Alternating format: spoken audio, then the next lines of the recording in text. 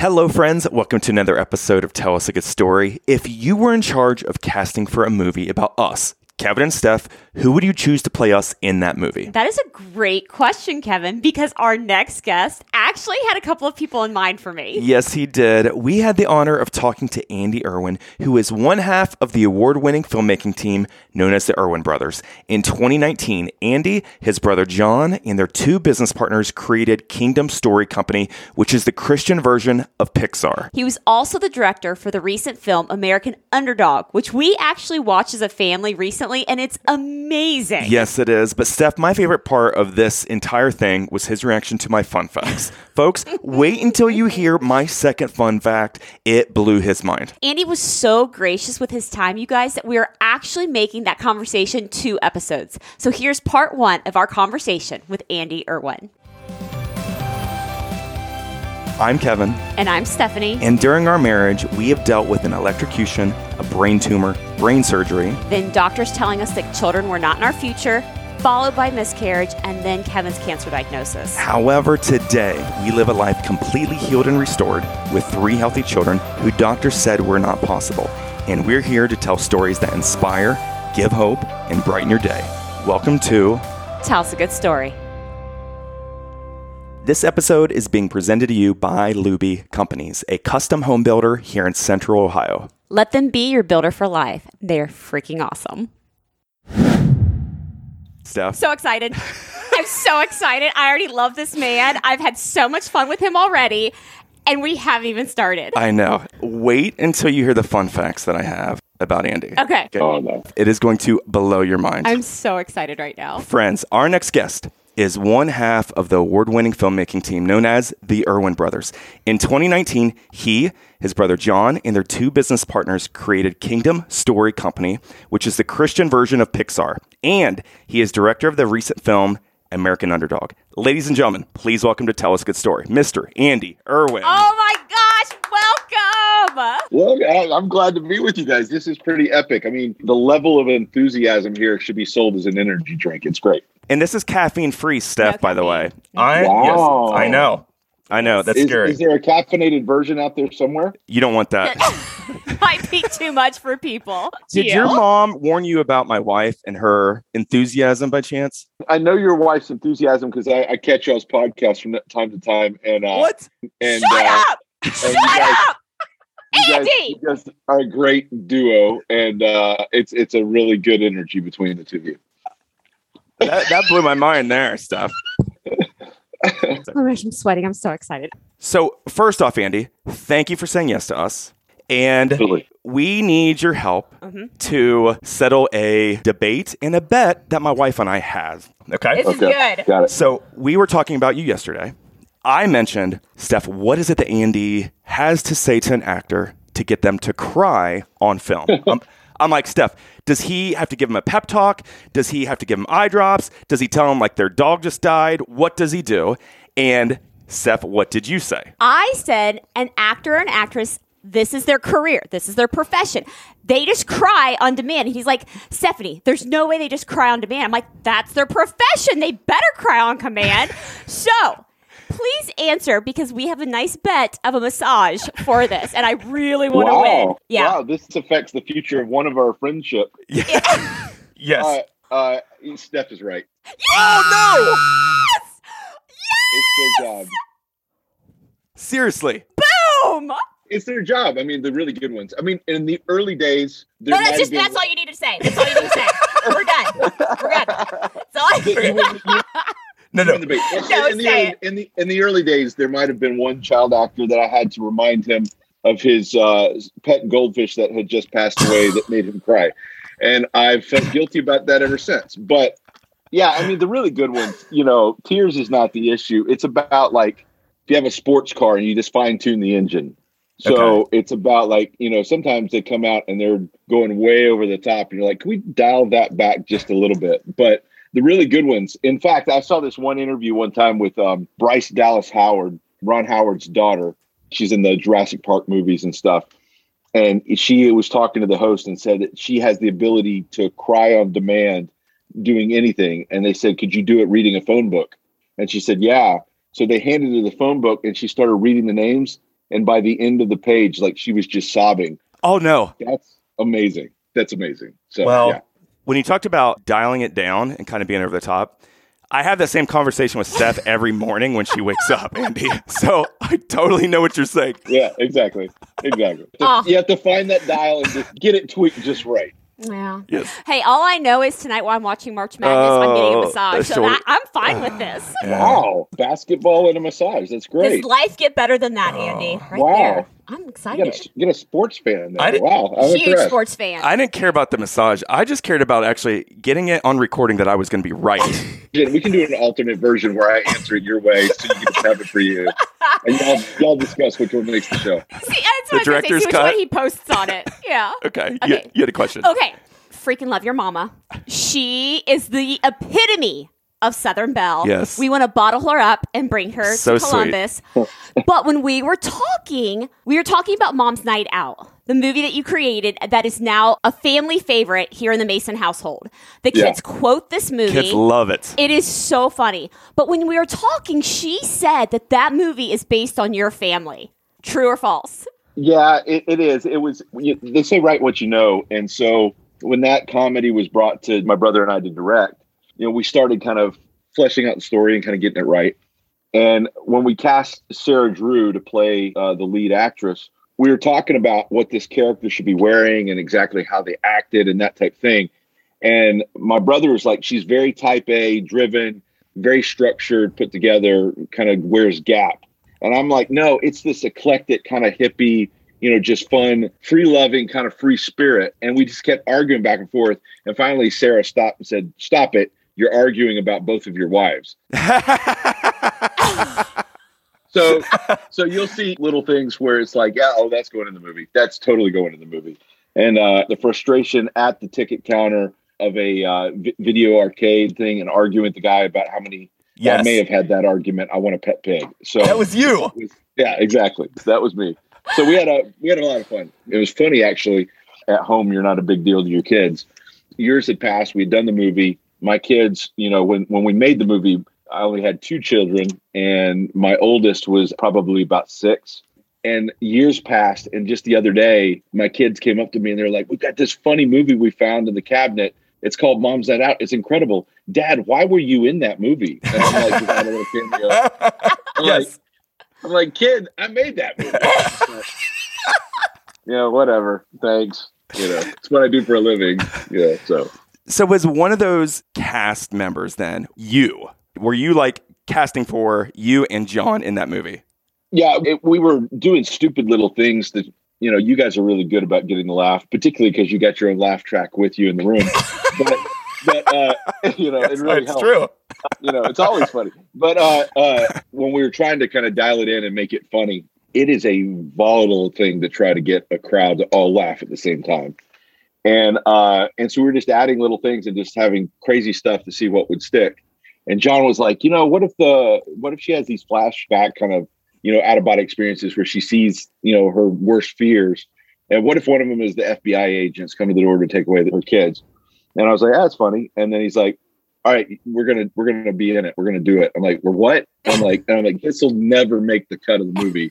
And so you see me just kind of just grimacing at the idea of doing it. And somehow it made the final cut. But, my one little moment, I get a little $75 residual check from SAG each year for that. For that one scene? Do you really?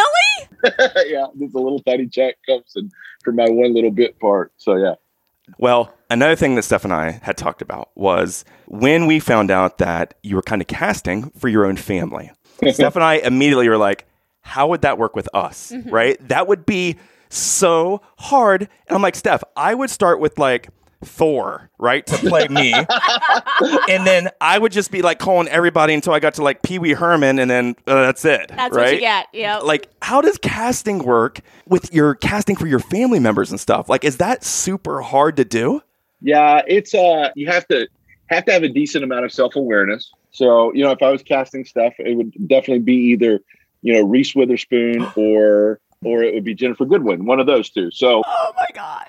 So, and then you have to be like, so like, I have to have those conversations all the time with people that sometimes you tell them that and they're like, oh my gosh. So I had this one conversation one time with an actor he was like, I want to be a leading man and all this type of stuff. And I'm like, okay, that's cool. And he's like, what advice would you give me? And I was like, well, you kind of got to start with what you have to work with. And I'd be like, you kind of have a face that says more villain. And he didn't like that. He's like, no, I'm Brad Pitt. Like, well, you might not be Brad Pitt. Might be more like Paul Giamatti or somebody like that. But, so anyway, we'll work on your character, Kevin. But with family, you're always navigating that. But when we cast Allie, the lead role, we were looking for the right person to play that. And so when we came across Sarah Drew, she's really a combination of John's wife, Beth, and my wife, Mandy. My wife is a redhead and a ball of energy herself. But I was going down the list, and I didn't know Grey's Anatomy. I hadn't watched it at all. But when I got to Sarah's name, my wife was a huge fan of the show. And she's like, oh, my gosh, Sarah Drew? I was like, yeah. So anyway, so she was happy with the casting choice there. So, Steph, we just moved into a new home. You know who's good at homes? I do. Jay Luby. And? Miss Connie Luby. Yes. They build custom homes. They do remodeling. They do office construction. Steph, if you go to lubycompanies.com, they have a picture by picture here on the portfolio. And everyone is absolutely amazing. I want every one of them. I want that one or that one. Oh, maybe that one. The only problem about lubycompanies.com, it's hard to spell. There's no way I could spell their last name unless you would have told me. I guarantee they get asked every day, how do you spell that? So friends, it's LUEBBE companies.com. Go to that website. Phenomenal pictures of what they do. From new construction to like new renovations, the Luby Companies are here to partner with you. They are also a proud sponsor of Tell Us a Good Story. Oh, okay, I got a question. Okay. Have you ever had it where you casted a certain person and they're like, that's who you casted for me? I thought you had a higher opinion of me than that. Yeah. Well, it's always, you're delicately, okay, this is where we get into conversations that could get me in trouble. We don't have to then. We don't have to. No. You always delicately plant the idea and then you kind of work it over time until they feel like it's their idea. And they're like, oh, who would be great? And you're like, that's a great idea. You're a genius. But you planted that idea like 2 days prior. So it's a little bit of that. And I try to be upfront with people as well and just kind of have a conversation about, we're not going to go out and find out the Saturday Night Live version of you. We're going to go find somebody that has kind of your soul. Mm-hmm. So like for you, that's why we cast Reese Witherspoon. Very similar. And so it's like, you go find somebody that has that soul and then it feels right. So like when I went out and I got the kid that played Bart in I Can Only Imagine, I said, Bart, doing a movie of your life is not doing a photograph, it's doing a portrait. But we're going to do an accurate portrait of you. And I said, as your friend, I can tell you that this is a version of you that's pretty accurate. It's what's underneath the hood. And a lot of people have one version of themselves they put on the surface that you see. But as you get to know them and see what makes them tick, see what's under the hood, there's another version that maybe not everybody sees. And so when there's enough self-awareness to embrace, yeah, that's a version of me, then you kind of get past that. But it takes a lot of digging to kind of find the right soul for each person. And when it works, it works. And then you have to be willing that sometimes initially they're offended and being like, dang it, I thought Julia Roberts was going to be playing me. And you're like, that's sorry. Next time. Then it comes down to who you can afford. Because, absolutely every movie would love to have Leonardo DiCaprio and Meryl Streep, but it comes down to money and interest. And so you have a list of 20 actors that you're looking at for it. And every once in a while you get your first pick, but it's rare. And so, in the case of American Underdog, we just stumbled into the first pick that we wanted for Kurt Warner. And It was just a great fit. But that is very rare that happens. Well, plus the scheduling, too, that you got to deal with. They're already signed up for another movie, and you can't really delay production on everything. So, have you ever delayed a movie because you wanted an actor so bad? Well, I've done the opposite. I've actually crunched everything so we could shoot it immediately so we didn't lose an actor. So Zachary Levi was that for Underdog. When we went into pre-production and casting for the film, we had gotten shut down a couple of times because of, COVID pushing everything into the future and ruining all of our lives. And so we were in the middle of casting it. And I'd been friends with Zach Levi for a while. and he had since kind of blown up with the Shazam movie. But I used to go to a Bible study that met at his house like 12 years ago out in LA. And so we were talking one day on FaceTime, and he's like, hey, what's this Kurt Warner movie I keep hearing my name thrown around in? And I was like, oh, well, Zach, I know your schedule and I know your book for the next 3 years. So I wasn't even going to mention it. He's like, well, let me read the script. And I was like, okay. So I sent him the script, and he texted me back at midnight. And he's like, oh my gosh. He's like, let's do a football movie. And he's like, I look just like this guy and I love the story. And so then I called my brother, John, and Kevin, our producing partner. And I said, I just landed Zachary Levi for this movie, and I didn't really mean to. Is that okay? And so once he signed on, like, the movie just became a really big movie. But COVID kept pushing us more and more and more. And then we were up against it. He was about to start filming Shazam 2, and we were going to lose him. And I just said, guys, it's a different movie with Zach. You know, without Zach, it's just a much smaller movie.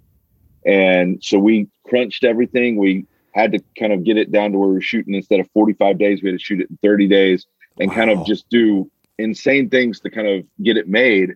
But it was because we really believed he was the right guy. So yeah, it happens. Is it true that he had to gain weight for that role? Oh yeah. A lot of my friends are either actors or musicians. And anytime you see like the Greek god that ends up on screen, like a Channing Tatum or one of these guys that's just like a chiseled Greek statue, it's not real. Yes. The amount of work that they have to do to kind of get in that kind of shape, and then literally starve themselves before they film, and then they shoot it. And then afterwards, they either go back to being very normal looking or heavy set or whatever, or they go back to being like rail thin skinny. And so Zach, you know, definitely that Shazam superhero physique is not a natural thing for him. He goes back to being thin, and he had to put on probably 30 pounds of muscle to look like an NFL quarterback. And he worked his butt off to do it, and he pulled it off. Wow. I wish I had that problem. One of my other friends is an actor that's a pretty popular actor. And we went to the movies one day together, and I looked over at him, and he had like the big nachos with the cheddar cheese on it. And like 3 packs of like candy and like popcorn with extra butter.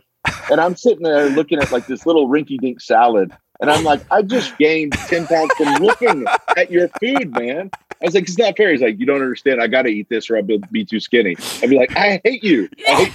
I feel bad for you. True. Well, Andy, I want to brag on you here for a second, if you don't mind. For all of our guests, I give a list of fun facts. Okay. And this is going to spur some conversation. And Steph is not aware of any of these. All right. So you're going to see her genuine response when I go through this. All right. Okay. Well, there is one fun fact that you're aware of. My second one here. Okay. First fun fact here. Andy and I were born exactly 1 month apart. Oh. Andy was born on September 1st, 1978. I was born on August 1st, 1978. You're so proud, aren't you? I guess I need to send him a birthday card. There you go. That's cool. I like this. Second fun fact, which this is the one you know. One of Andy's childhood friends, Joe Monk, married my sister. No! No! You didn't know this? No! I didn't know this. Are you serious? And he's one of my best friends to this day. Yes. And so let me share the story with you, Andy. Okay. So Joe, who's one of my best friends, I've known Joe for 30 years since he moved here from Alabama. Okay. Wow. And a couple of weeks ago, he's like, hey, you know what? Have you ever heard the Erwin Brothers? I'm like, the Erwin Brothers. He's like, they've made American Underdog. They've made Mom's Night Out. They've made, I can only imagine. I'm like, dude, yes, I'm very familiar with those shows. Yeah. And he's like, they might be a good guest for Tell Us a Good Story. And so I look up the ErwinBrothers.com, go to Kingdom Story Company. So I called him back like 2 days later. I'm like, Joe, dude, how do you know them? And he's like, oh, it's childhood friends. We grew up together. And I was like, are you kidding me? I'm like, dude, who else do you know? Do you know Oprah by chance? I'm like, Joe, did Oprah like babysit you as a kid and you didn't tell me that either? Because I've known him for 30 years and he never once had mentioned that. That's amazing. My mind is blown because Joe was like the cool kid. So we were next door neighbors when I lived in Ohio. I lived in Ohio for like 2 years. They were our next door neighbors. So Joe and then his sister Judy is my age. And then Lisa used to babysit us all the time. Like every kid on the block had a crush on Lisa. And so so she was the cool girl. And then we moved to Alabama and they followed us there. We stayed good friends. and then they went back to Ohio. But yeah, Joe, small world, man. That's really, my mind is blown. Then I had a conversation. I'm like, okay, tell me a good story about the Irwin brothers, since you know them so well, because I was like, Right. am I going to get on this call with either John or Andy? And they're like, I have no idea who you're talking about, right? And he's like, no, trust me. He's like, and here's the story to prove it. So he said he was down in Alabama, and he spent the night at your house. Right. Okay. And he said, you guys, it was like maybe 9 o'clock or something, and you guys were Right. staying down in the basement, sleeping down in the basement, and you guys were being too loud. And he said, Yeah. your dad, Hank, came down. The belt. Yes! You know where I'm going with this? Yeah. Scared the heck out of us. Yeah. It was like years later, my dad said that he did that. So to finish the story, Joe was just up to no good. And like, we were all like just goofing off. And my dad had finally had enough of it. And he comes in the room with his belt and just smashed it against the wall and said, you kids. And I don't even remember what he said after that, but like my eyes were that big, and I'm like, oh, you just broke my father. And like, years later, my dad said that he did that as a joke. He told my mom, like, watch this, like, it's going to get real quiet real quick.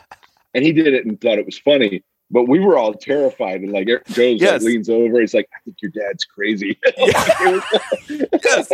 Because he said, he's like, listen, Kevin, he's like, Hank was like the most mild-mannered guy I've ever met. So he's like, so we were being loud. He came down like the second or third time and just hit this belt against the railing or something. He's like, I was scared. Like, I was scared the rest of the time I knew Hank, right? Like, I immediately was quiet. We went to sleep. And he's like, I'm not messing with him. Exactly. It was, I think it was actually for my birthday. And it was like, it was the only time he ever did anything like that. But lasting impression. I think it probably every person in the room, because it was Joe and there was like 5 or 6 other neighborhood kids that were up spending the night. And I think every one of them was probably traumatized from that moment time forward. Yeah, it happened. Joe's probably scared of your dad to this day, I imagine, from the experience. Exactly. Yep. That's great. I'm impressed. Next fun fact. Andy and his brother John started off their careers working for ESPN as camera operators in his hometown of Birmingham, Alabama. As a sports cameraman, Andy here has worked with ESPN College Football Primetime, Fox NFL, has covered the X Games, NBA, and the Super Bowl. Okay, can we stop right there? Okay, huge sports fans right here. Cool. Any good stories of you being a cameraman for any of these games? Like, did you ever get run over by a player? Oh yeah. So it was the most fun job I ever had. It's not suited for like a married guy because you travel so much. But I would travel all over the place with ESPN, and like those days were amazing. I was single at the time. But my most infamous moment came in Ohio, and I was doing an NBA game in Cleveland, and it was LeBron James' second year. And they made it into the playoffs, I believe, that year. And so he wasn't used to kind of the playoff format. And in the playoffs, they add extra cameras around the arena. And so they added an extra one, which was called a foul line extended handheld camera. So it's a guy sitting Indian style across from the free throw line on the mid-court line.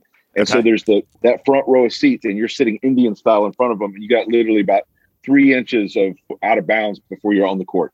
And so you're sitting there in the playoffs. And how long do you have to sit there in Indian style? Like 2 hours? Oh, it was horrible. Well, used to, they'd let you have these little swivel chairs, but one of the mascots at one point stole a swivel chair during one of the timeouts and left it on the court, and one of the cheerleaders tripped on it. And so they made it a rule like you're sitting on your butt. And I'm like, oh, great. This stupid mascot. It wasn't our fault. So we're sitting Indian style there.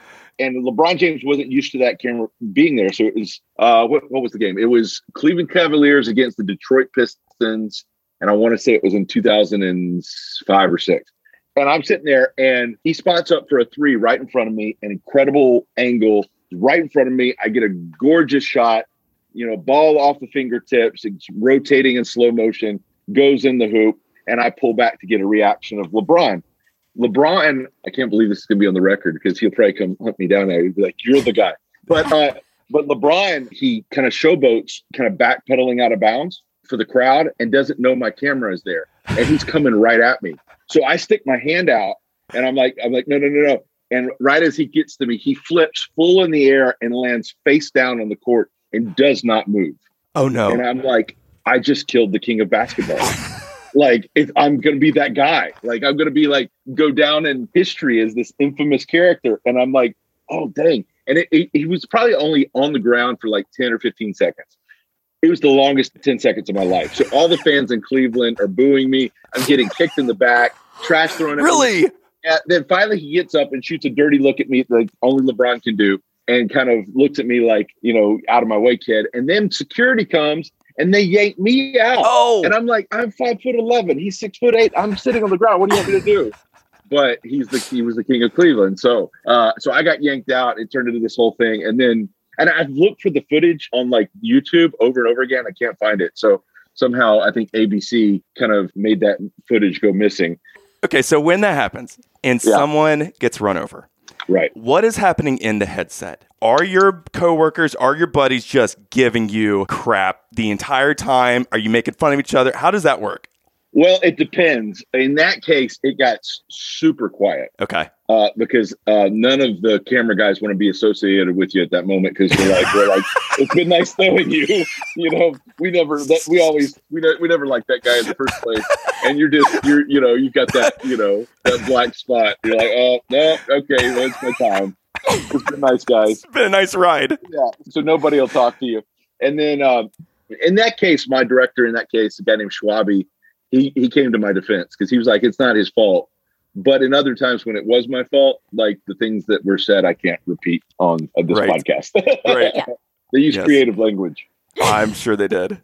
Steph, I would be a terrible cameraman, because I would be like filming random people in the stands. Like, hey, Andy, check out this jabroni in 119, right? Or like you're filming and the camera's, supposed to be stationary, but you just keep watching the game and your eye goes here instead of the camera. Yeah. Have you ever done that? There was on occasion, like every once in a while, you get starstruck. So like, I did a fight once. It was a boxing match, and it was Muhammad Ali's daughter, Layla Ali. And I was doing the fight, and I was in the locker room pre-fight and getting the shots of her warming up and stuff. So I'm getting the shots and I'm just not really paying attention. And then all of a sudden I look up and in walks Muhammad Ali with all of his bodyguards from the Nation of Islam. Oh. And I was just like, I'm both in awe and also terrified at this moment in time. And I'm just like, my one goal is to get out of this backstage alive. But it was like these big, scary bodyguards. But he walks in and it's just like, I got a little starstruck. I'm like, that's Muhammad Ali, So every once in a while that would happen and you would just kind of have an out-of-body experience. But yeah, it was a lot of fun. If you like what you hear, please tell someone about us. As soon as this episode is over, go tell your spouse, your closest friend, a parent, a coworker, or share one of our posts on social media. However, if you don't like what you're hearing, please do not. Don't tell anyone. Don't tell anyone. Don't tell anybody. Just disregard this message. Don't worry about it. Forget about us. Yep. Go on with your merry day. And to get more information about us or our entire catalog of episodes, be sure to check us out at kevinandsteph.com. Thank you for listening to Tell Us a Good Story. All right, Steph. In 2002, he and his brother founded a production company, and their first ventures were commercials, documentaries, and music videos. They were soon directing videos and producing concerts and television programs for recording artists such as Amy Grant, Michael W. Smith, Casting Crowns, Switchfoot, and Skillet. The Erwin brothers received 11 GMA Dove Award nominations and 3 wins for Music Video of the Year. Okay. When was your pinch me moment? Like, John, this is actually happening. Like that first award? Yeah. Or just anything. Yeah, the first one, because for years we did music videos that were completely embarrassing. So for years we just tried to get any wannabe artist that wanted to make a music video, and they had $500 to pay for it. We're your guys. And so we did that for a while. And like guys that, they were never going to make it. And so we did a lot of embarrassing videos, but we were trying to kind of jumpstart this thing. We were from Birmingham, Alabama, and nobody really wanted to work with us. And the first one to kind of take a chance on us was Michael W. Smith. We got called by his agents. Usually the music videos at that time cost about $50,000 to do. And they only had it wasn't for a big song. It was one that was special that Smitty had done for his daughter. And he's like, I only have a few $1,000s to pay for it out of my pocket. Could you guys do a small video for us that we just do just for my family? And John and I talked with each other, and we said, you know what, guys, it would benefit our career a lot more if we could actually do a big video. And so if we were to go out and raise the money or get a loan for the money to pay for the rest of the video ourselves, could we do a big video? And they said, sure, go for it. So we went out and took out a $10,000 loan to do a video for a little song called How to Say Goodbye. And next thing you know, Mikey W. Smith is in Birmingham, Alabama on our set. And it was just one of these moments that's like, this is amazing. And that video turned out to be the most popular Christian video for about 6 months after that. Oh, wow. And so that really launched us and then led to kind of us getting to work with everybody that we'd ever dreamed of. And then eventually led to, we did a lot of Christian contemporary, did some country, and then eventually started doing rock music videos. And the videos that we did for Skillet, the Monster video, I think has about 500 million views on YouTube now. So it was like really, really popular. But we got really good at blowing things up. And so any rock video that we didn't know how to end, we would just blow something up. And so in fact, our very last treatment that we did for a band, it just said, band comes out, things blow up, it starts to rain, more things blow up, it stops raining, everything blows up. The end. And they're like, we love it. That's the script. We became those guys. So, yeah. Friends, we want to encourage you to please follow us wherever you listen to this, whether it's on the Apple Podcast app, iHeartRadio, Spotify, or one of the other platforms. You guys, it's completely free. And while you're there, feel free to give us a rating or a nice review. Thank you for listening to Tell Us a Good Story.